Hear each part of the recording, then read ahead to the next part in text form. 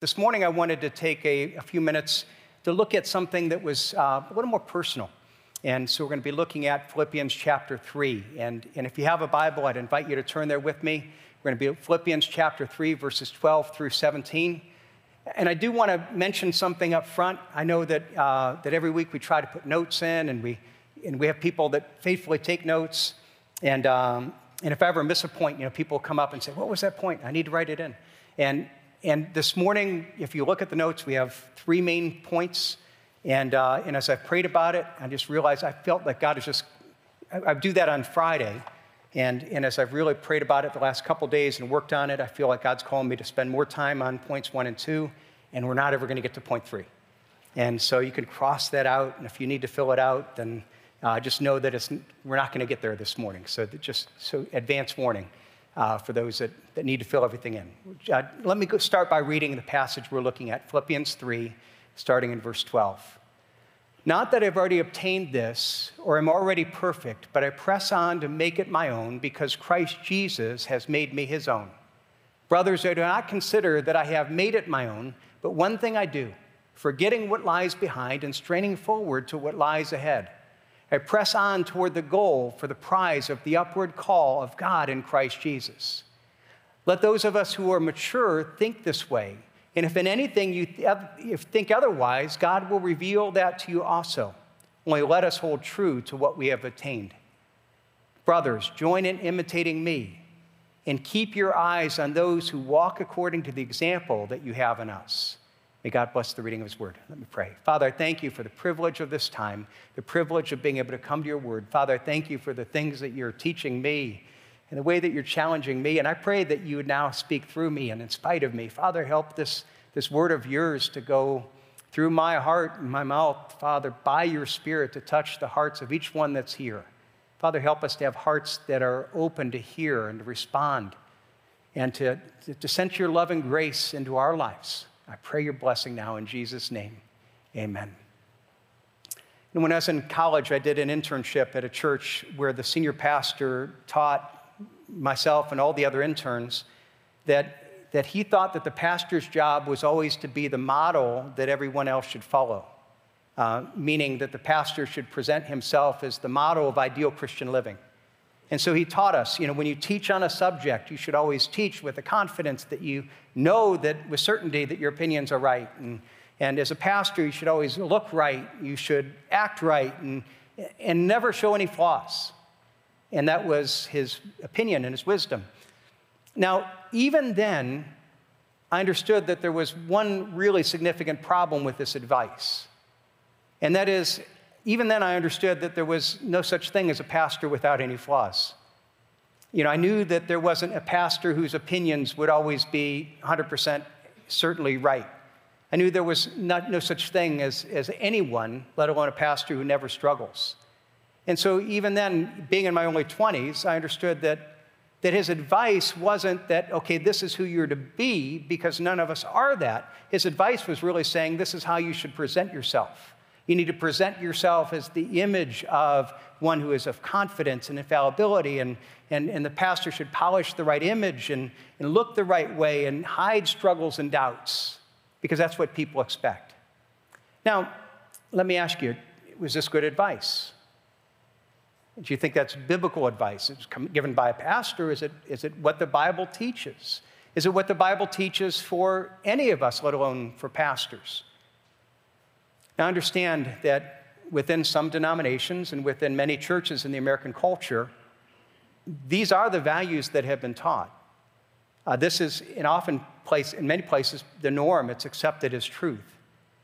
But I want to tell you, too, that the more that I have thought about these things, the more reflected on God's word, the more that I've reflected on what the Bible teaches in my own life, what I realized is not only is this teaching not in the Bible, but I'm more and more convinced that it actually goes against what the Bible teaches. It's the opposite. Now, some might object, well, wait a second.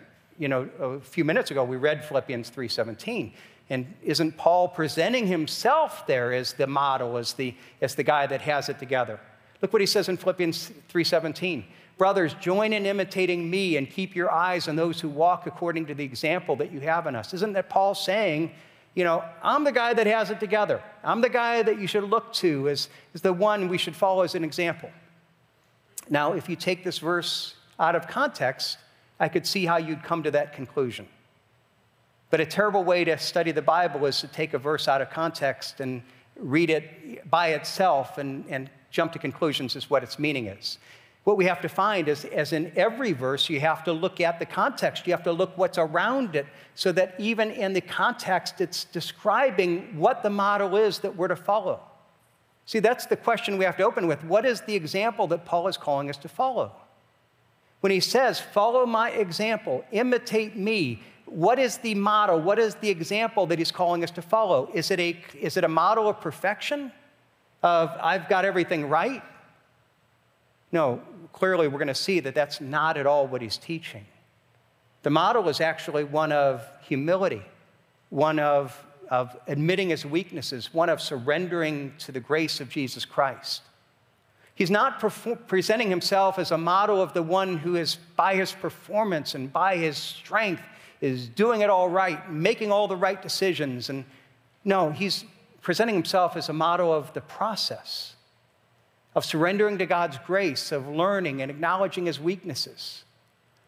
Now, I want to tell you, as I have reflected on this and as I prepare for it, and as I have prayed for God's leading and what to share, I really believe I'm not only God's calling me to, in a sense, explain this is what it means, but seeking to apply these meanings. Part of what that means is that I need to share some of what God's teaching me, some of my own struggles through this all. And I realize as I think about this, there may be some that you have that traditional view that I was raised with, that, the pastor is the guy that never shows any weakness and has it all together. And if that's what you think, I'm going to probably upset you some, and you're going to have a low view of me coming out of this. But I want to tell you that if that's what you think, I don't think it's a biblical view. And as part of my teaching God's word, I really believe that I have to not only teach, but I have to model what it says. And that means, in this case, risk even losing the respect of someone, risk, upsetting someone in some way, because it's more important, I really believe, to be faithful to teach God's word, to be faithful to be the model for you that Paul sought to be in the book of Philippians. Now, as we look at this, let me step back and say, let's look at the big picture and what Paul is teaching here. The big picture is it's all about grace. It's all about a relationship with God. The overarching theme is that we have this relationship with God purely as a result of grace. But even as we understand grace, it's important to realize that the Bible teaches that there's three distinct aspects of God's grace. It's not only here, but it's actually something taught throughout the New Testament, that there are three aspects that are related, but also distinct. And in a sense, there are past, present, and future tense of what God has done, what God's doing, what God will do. Probably when we talk about being saved in God's grace, probably the most familiar is when we talk about the fact in the past present. If you're a Christian, you prayed to receive Jesus, you have been saved. We often use the theological word justified, that we are made just before God. We have been saved. There's a sense that when we come to Jesus Christ, if you are a Christian, this is in your past. If you're not a Christian, this is an invitation to you. If you're a Christian in your past, when you ask Jesus to forgive your sins, at the cross, your sins are paid for. They're forgiven in Jesus Christ.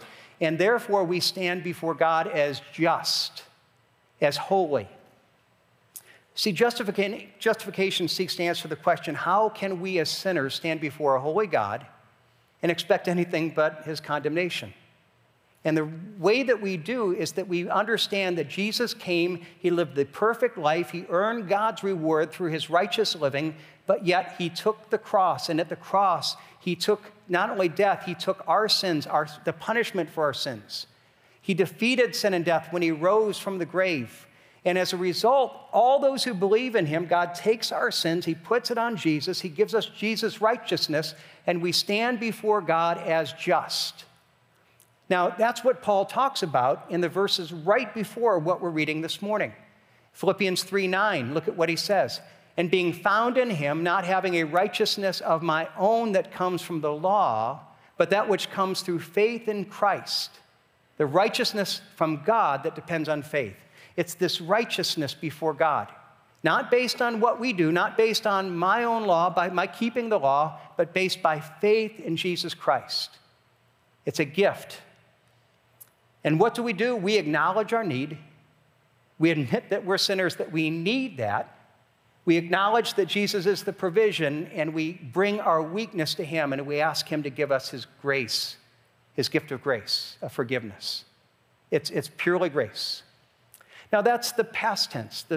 The other second tense, it's actually, I would say, the third in order, but for us this morning, the second one is the future.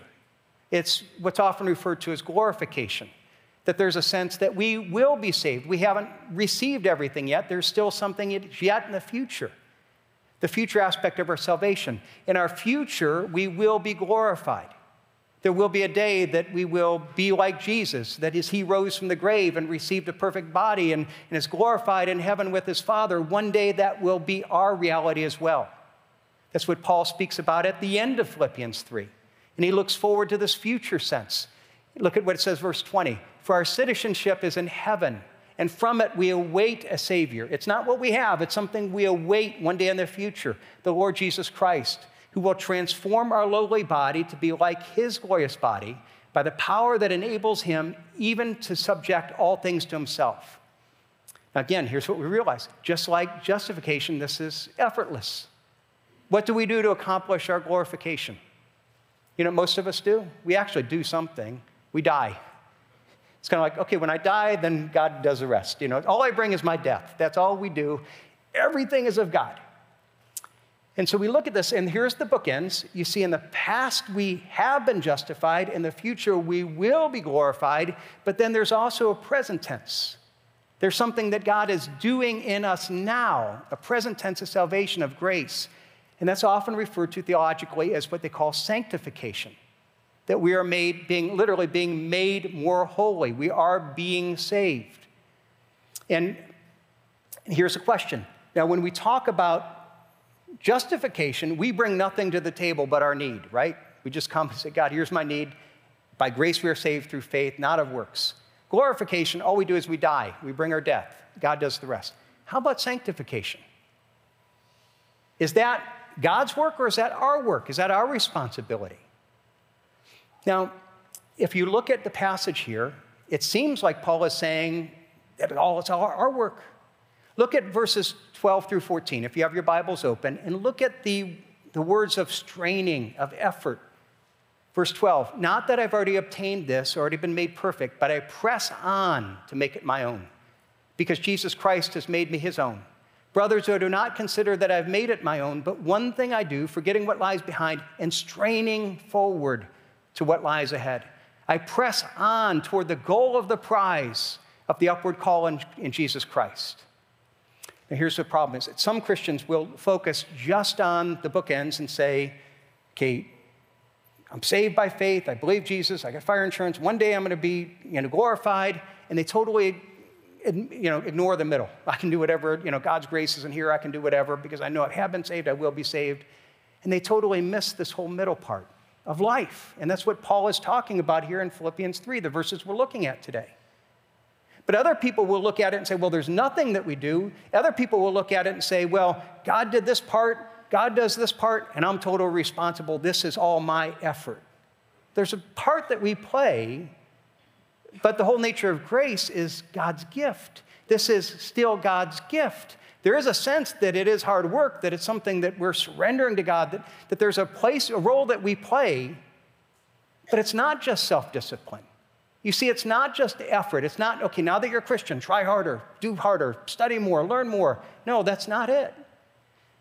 See, if you have any question about that, all you have to do is to look back at the first part of Philippians 3. In the first part of Philippians 3, Paul talks about how he used to describe himself by his religion, by his rule keeping, by how well he studied the law and how much he did. And he talks about, I was the extreme. And then he concludes by saying, but then I realized it was totally worthless. Look at what he says about his conclusion of this in verse 7. But whatever gain I had, meaning whatever I accomplished by my own efforts, I counted as loss for the sake of Christ. Indeed, I count everything is lost because of the surpassing worth of knowing Jesus Christ, my Lord. For his sake I have suffered the loss of all things and count them as rubbish in order that I may gain Christ. Literally, when he talks about there, he counts them rubbish, it's actually somewhat of a profane word I won't use here, but it's a load of crap. Okay, that's as best as I can come. That's as safe as I could come. And he calls it that to get our attention. And he says, I just realized that it's a pile. It's worthless. Because here are all the things that I did that were my identity. They actually kept me from discovering the true identity, which is a relationship with Jesus. And I said, what is that true identity? Verse 9 again, to be found in him, not having a righteousness of my own that comes from the law, but that which comes through faith in Christ, the righteousness of God that depends on faith. Now again, so the context is he's talking right after religion is worthless, effort is worthless. And then right after that, he says, but now I stress on, I press on, I strive. Now clearly what he's not saying is, I used to live by religion and effort, and now that I know Christ, now I just have a new resume and I'm still living by religion and effort. That's not what he's saying. Clearly that's not what he's saying. So if he's just attacked religion and effort, and then he calls us to strive, what are we called to strive towards? What is the striving? When he says in verse 13 that we press on toward the goal for the prize, what is the prize that we're called to press towards? What is the goal? What is the focus of this effort, the focus of the striving? Again, before it was religion, I'm trying. Look at what he says in verse 10. It's not left us to guess. It's not, well, here's what you think, let's go back in the context. He explains it right there. Verse 10, that I may know him and the power of his resurrection, and may share his sufferings, becoming like him in his death. You know what he's saying? The whole purpose of my pursuit, the whole purpose of everything that I'm doing, it isn't getting more knowledge, it isn't getting more education, it isn't trying harder to obey the rules, it isn't somehow doing enough good works. No, my whole focus is the prize is to know Christ. It's about a relationship. Before it was about a religion, it was about what I do. Now I recognize it's all about a relationship. It's all about knowing him. And the more that I focus on my effort, my goodness, how hard I try, the more it takes me away from really a true relationship with Jesus. But what does it look like? How do we get there?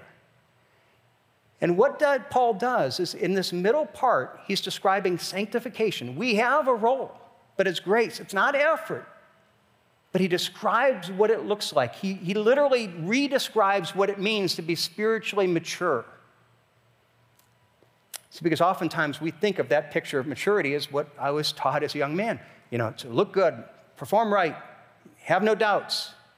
No, look at what he says. In verse 17, we started with it earlier. Brothers, join in imitating me and keep your eyes on those who walk according to the example you have. Now, again, it can sound like he's saying, I've got it together. It almost sounds arrogant. But look at the context. See, go back and look at the verses before that because he's saying, follow my example.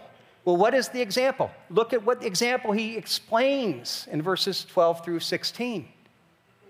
Look at what he says, starting in verse 12. Is he saying, I've got it all together?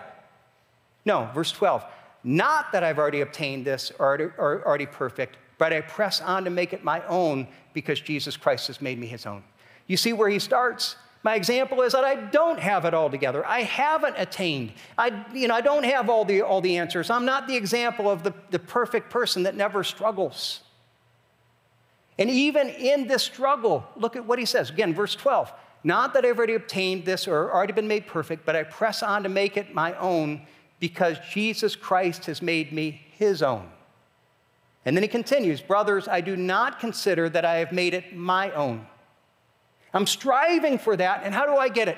I don't make it my own. I get it by recognizing that Jesus has made me his own.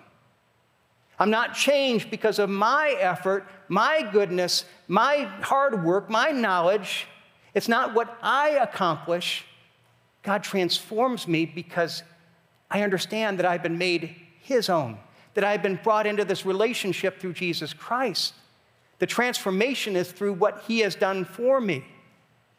And you might be thinking, but But we said earlier that there's all these words of striving and effort, and there are. Well, let's look back at what he says about what that effort is. Verse 12, not that I've already obtained this, already been made perfect, but I press on to make it my own because Jesus Christ has made me his own. Brothers, I do not consider that I have made it my own. But one thing I do, forgetting what lies behind, straining on towards what lies ahead, I press on toward the goal for the prize of the upward call in God and Jesus Christ. Do you know what he's saying? I mean, what he's saying is just so beautiful, but it's also so counterintuitive. What he's saying is, here's my example. I realize I'm a long way from being perfect. I have not arrived. I have not accomplished. But my model of maturity is that I'm constantly surrendering. I'm pressing on to surrender, to humility.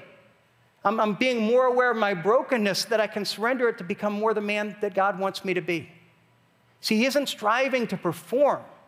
He isn't striving harder to do it on his own. He's trying harder to live out the truth that Jesus Christ has made me his own. And the more that I understand that, the more that I let God change me from the inside out.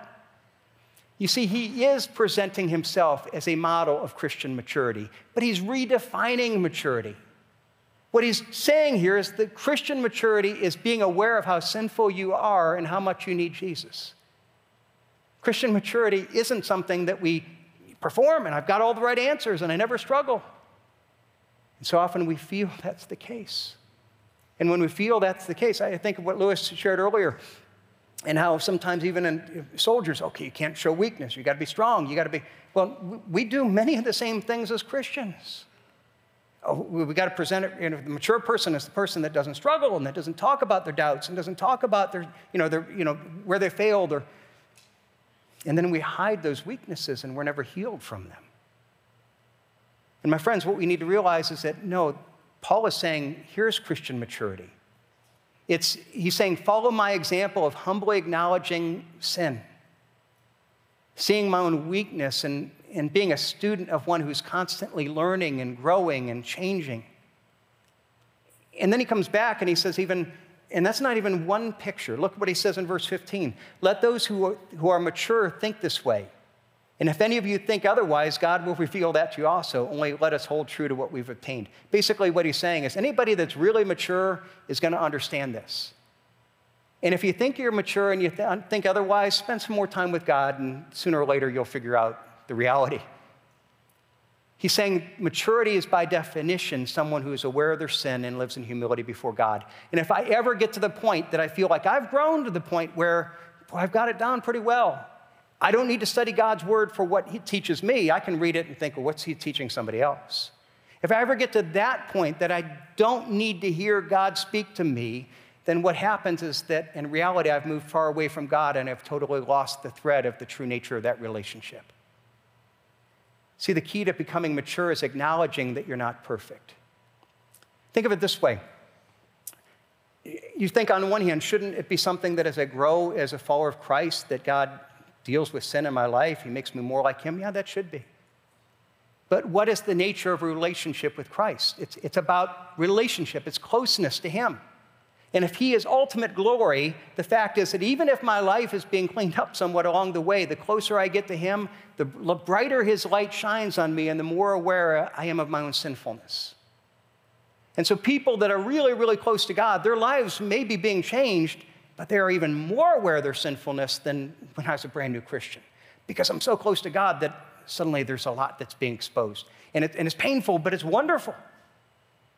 And it totally changes the way that we live, because it means that the church should be a place of vulnerability and a place of reality and a place of not judgmentalism, but even celebration of those that kind of admit the surrender. See, maturity is marked by confession and by surrender, not by performance. It's not the person that has it all together. Maturity doesn't mean that we never struggle or that we never mess up or that we never have doubts. We all do. And if we understand that, we shouldn't feel that the church should be a place that we need to pretend that we do, because that's all that we could ever do.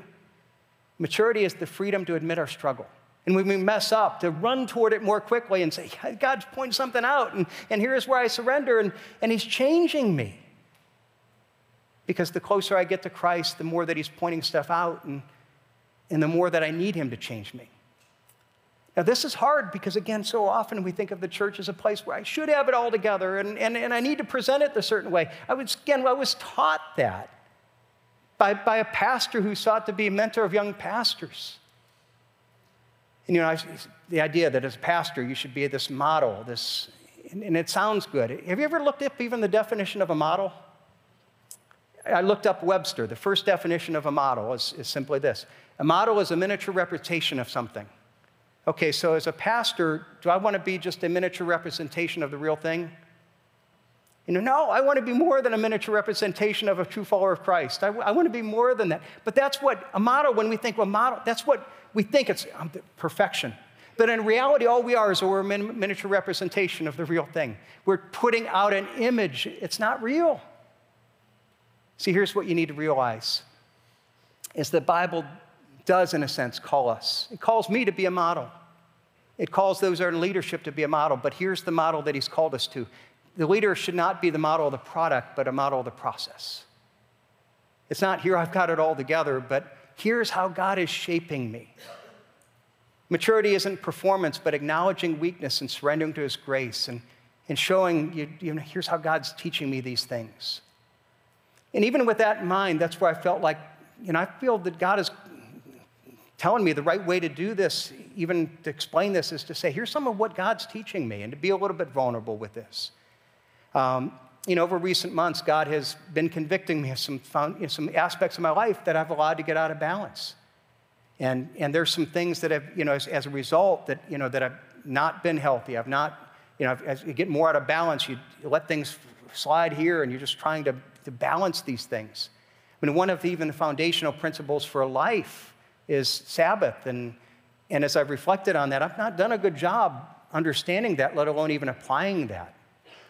And as a result, there's things that I think God's warned me, even through some health warnings of things that it's like, okay, you can't go down this path. And by his grace, it's warnings. And myself included, I've got a stubbornness and a pride that would be real easy to, my tendency is to justify it, to explain it away, to overlook the problem. But I want to tell you, I'm thankful that God has put people in my life that care for me enough to challenge me. And part of that is that we have a great group of elders. Now, for those that don't know how our church structure works, that as a pastor, I'm one of the elders. I'm not the lead elder. I'm not the guy that calls all the shots. I am one of a group of peers. And as such, there are many meetings that I'll take a leadership role, but I am equally accountable to the group as we all are. And so in this case, I have a great group of elders, as they've related to me and seen me, they've started to challenge me of, hey, we see you not doing you're not healthy. This is not good. And I appreciate that. And they've kind of gotten in my face. And not only about, saying, okay, you need to take some weeks off, which we did a couple weeks ago. And by their challenge of just pushing me, in the month of August, I'm going to take, 4 weeks off. And just, it's more of a sabbatical of just saying, I need to regroup. I need to get healthy again. And I want to tell you, the hard part with that is, you wouldn't think it's hard, but it is. And a lot of it is, they've called me on it. Okay, you think that you've got to be here. You've got to hold things together. It's a pride. It's a lack of trust in God. And it is. And I'm thankful that they are willing to call me on that. And part of what I need to say in that is that I'm thankful that I have a group that I'm accountable to. We are all accountable to spiritual leadership, and myself included. And again, when I'm challenged by that I'm accountable, and God's teaching me, and I'm thankful for that. I'm thankful that I'm involved in a small group where there's some people that I've let get to know me a little bit more, and as they've gotten to know me, to kind of speak some truth in the area of my life that, that are uncomfortable. And a couple of them specifically said, boy, if you're going to be taking some of this time off, we think that you maybe need to go see a counselor. Here's, if somebody knew of somebody here's a guy that works with professional, people in full-time pastoral ministry, and boy, this is something we recommend. And again, that's not something, why do I need that? I'm not in a crisis. And I think the whole thing is, yeah, but you're not as healthy as you need to be. And it's not that there's a crisis, but if I don't do things that are right, I want to avoid a crisis in the future. And so I'm thankful for people that challenge me on that. Because what we need to realize is there's a simple, basic spiritual truth. All of us have blind spots.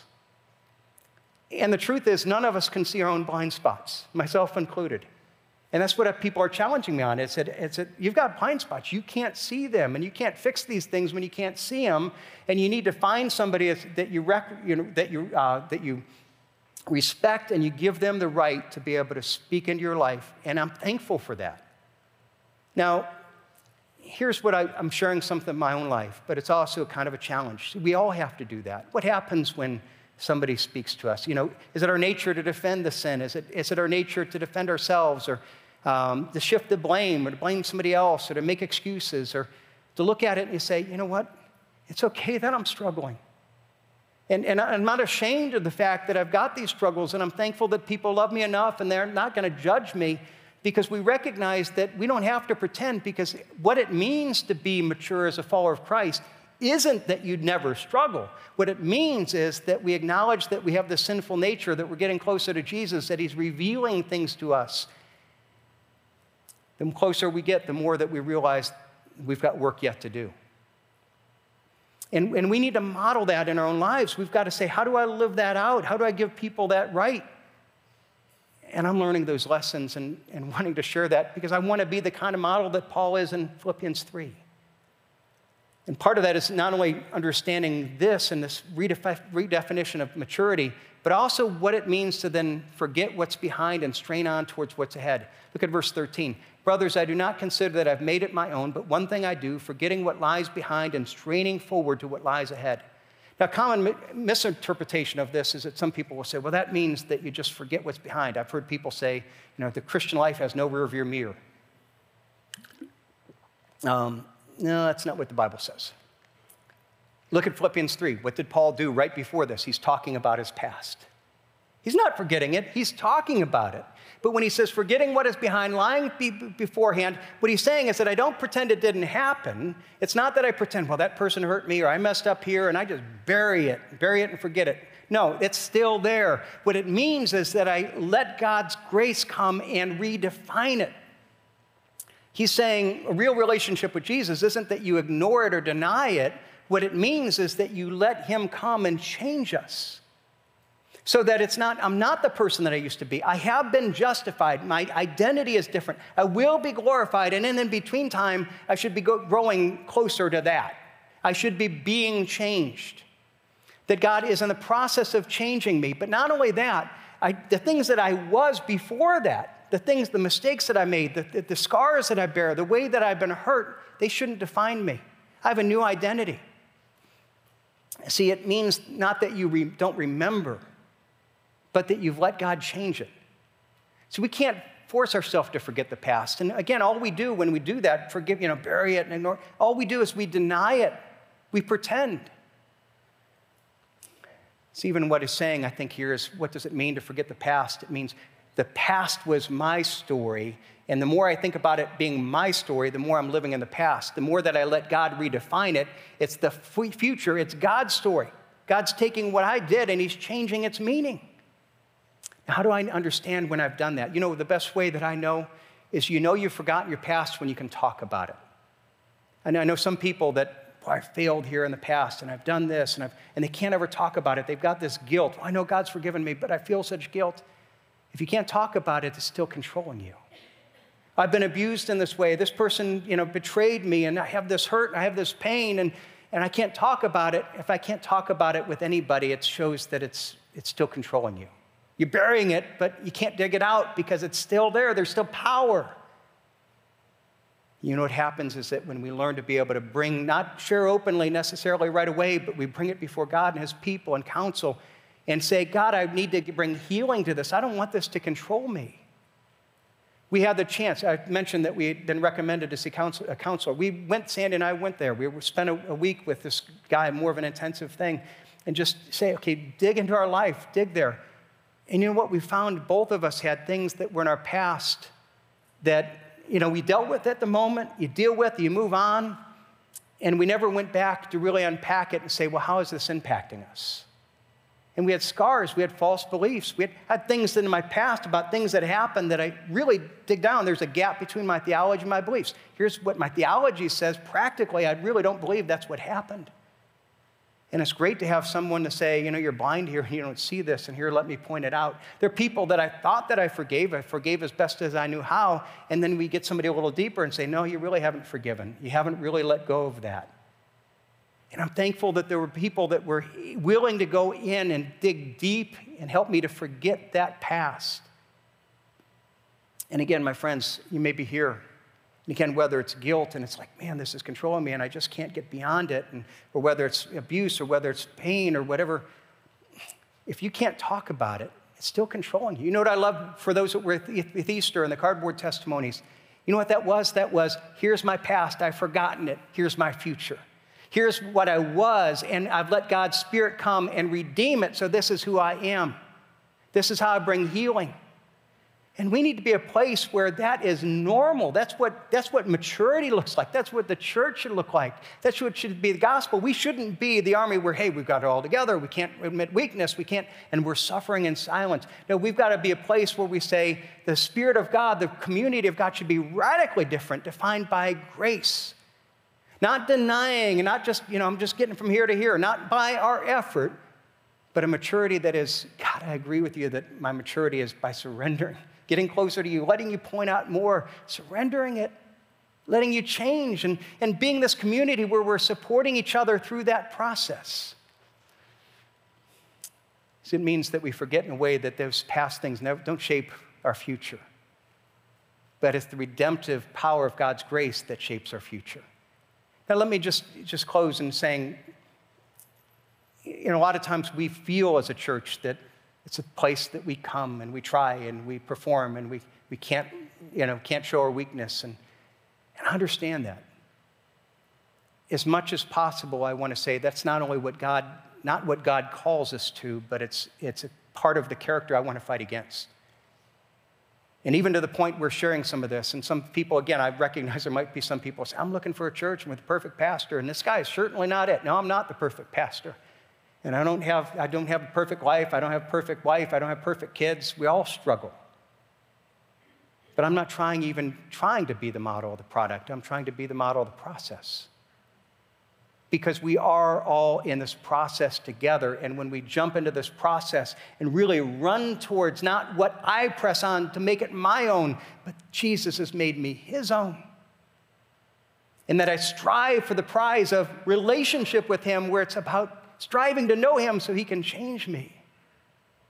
See, what happens is when we understand that grace, where we strive, but it's striving to let him do the work, we become a radically different culture, a radically different people. And over time, it's not by our effort, but by our surrender, he transforms us into the men and women, the teens, into the church and into the community that he longs for us to be. I look forward to going there together with you.